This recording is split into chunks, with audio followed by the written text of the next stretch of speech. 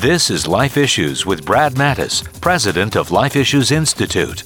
Serena Williams is arguably the best woman tennis player in the history of the sport. She's expecting a baby next month and did an interview with Stellar magazine posing for the cover. During the interview, Serena expressed great excitement about becoming a mother for the first time. "I am about to be a real woman now," she said. You can imagine how some feminists reacted to this statement. Just wait until this new mother is holding that baby in her arms, looking into her child's eyes. She's going to have even more glowing things to say about motherhood. Children are a blessing from the Lord, and feminists are going to have to get used to people's joy. By the way, during the Australian Open in January, Serena beat her sister Venus while pregnant. For more information, visit our website at lifeissues.org and stay informed, more informed than you've ever been.